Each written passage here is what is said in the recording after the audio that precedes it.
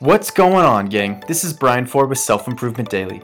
Take ownership of your personal development one tip at a time. Before saying too much, I'm going to share this thought by the always inspirational sports marketing wizard David Meltzer. Have a listen. 99% doesn't get you there. It's the empty mile. I think the extra mile, the last 1%, is truly empty. You know, when we do something, it has to be consistent every day, persistent without quit, and enjoyment of the pursuit of that 100%. And so if you live 100% in gratitude, empathy, accountability, and effective communication, you will get this exponential result. Today's tip is to see things through. And like David said, 99% is still stopping short. Sure, the end is in sight, and the result at 99% is no different than the result at 100%. You may be right, but just in case you're not, wouldn't you want to find out?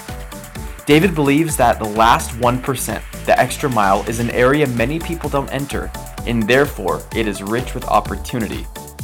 And furthermore, he believes in the mentality of pursuing 100%. Going all in the things that you do and seeing things through to their entirety minimizes regret and teaches a valuable lesson.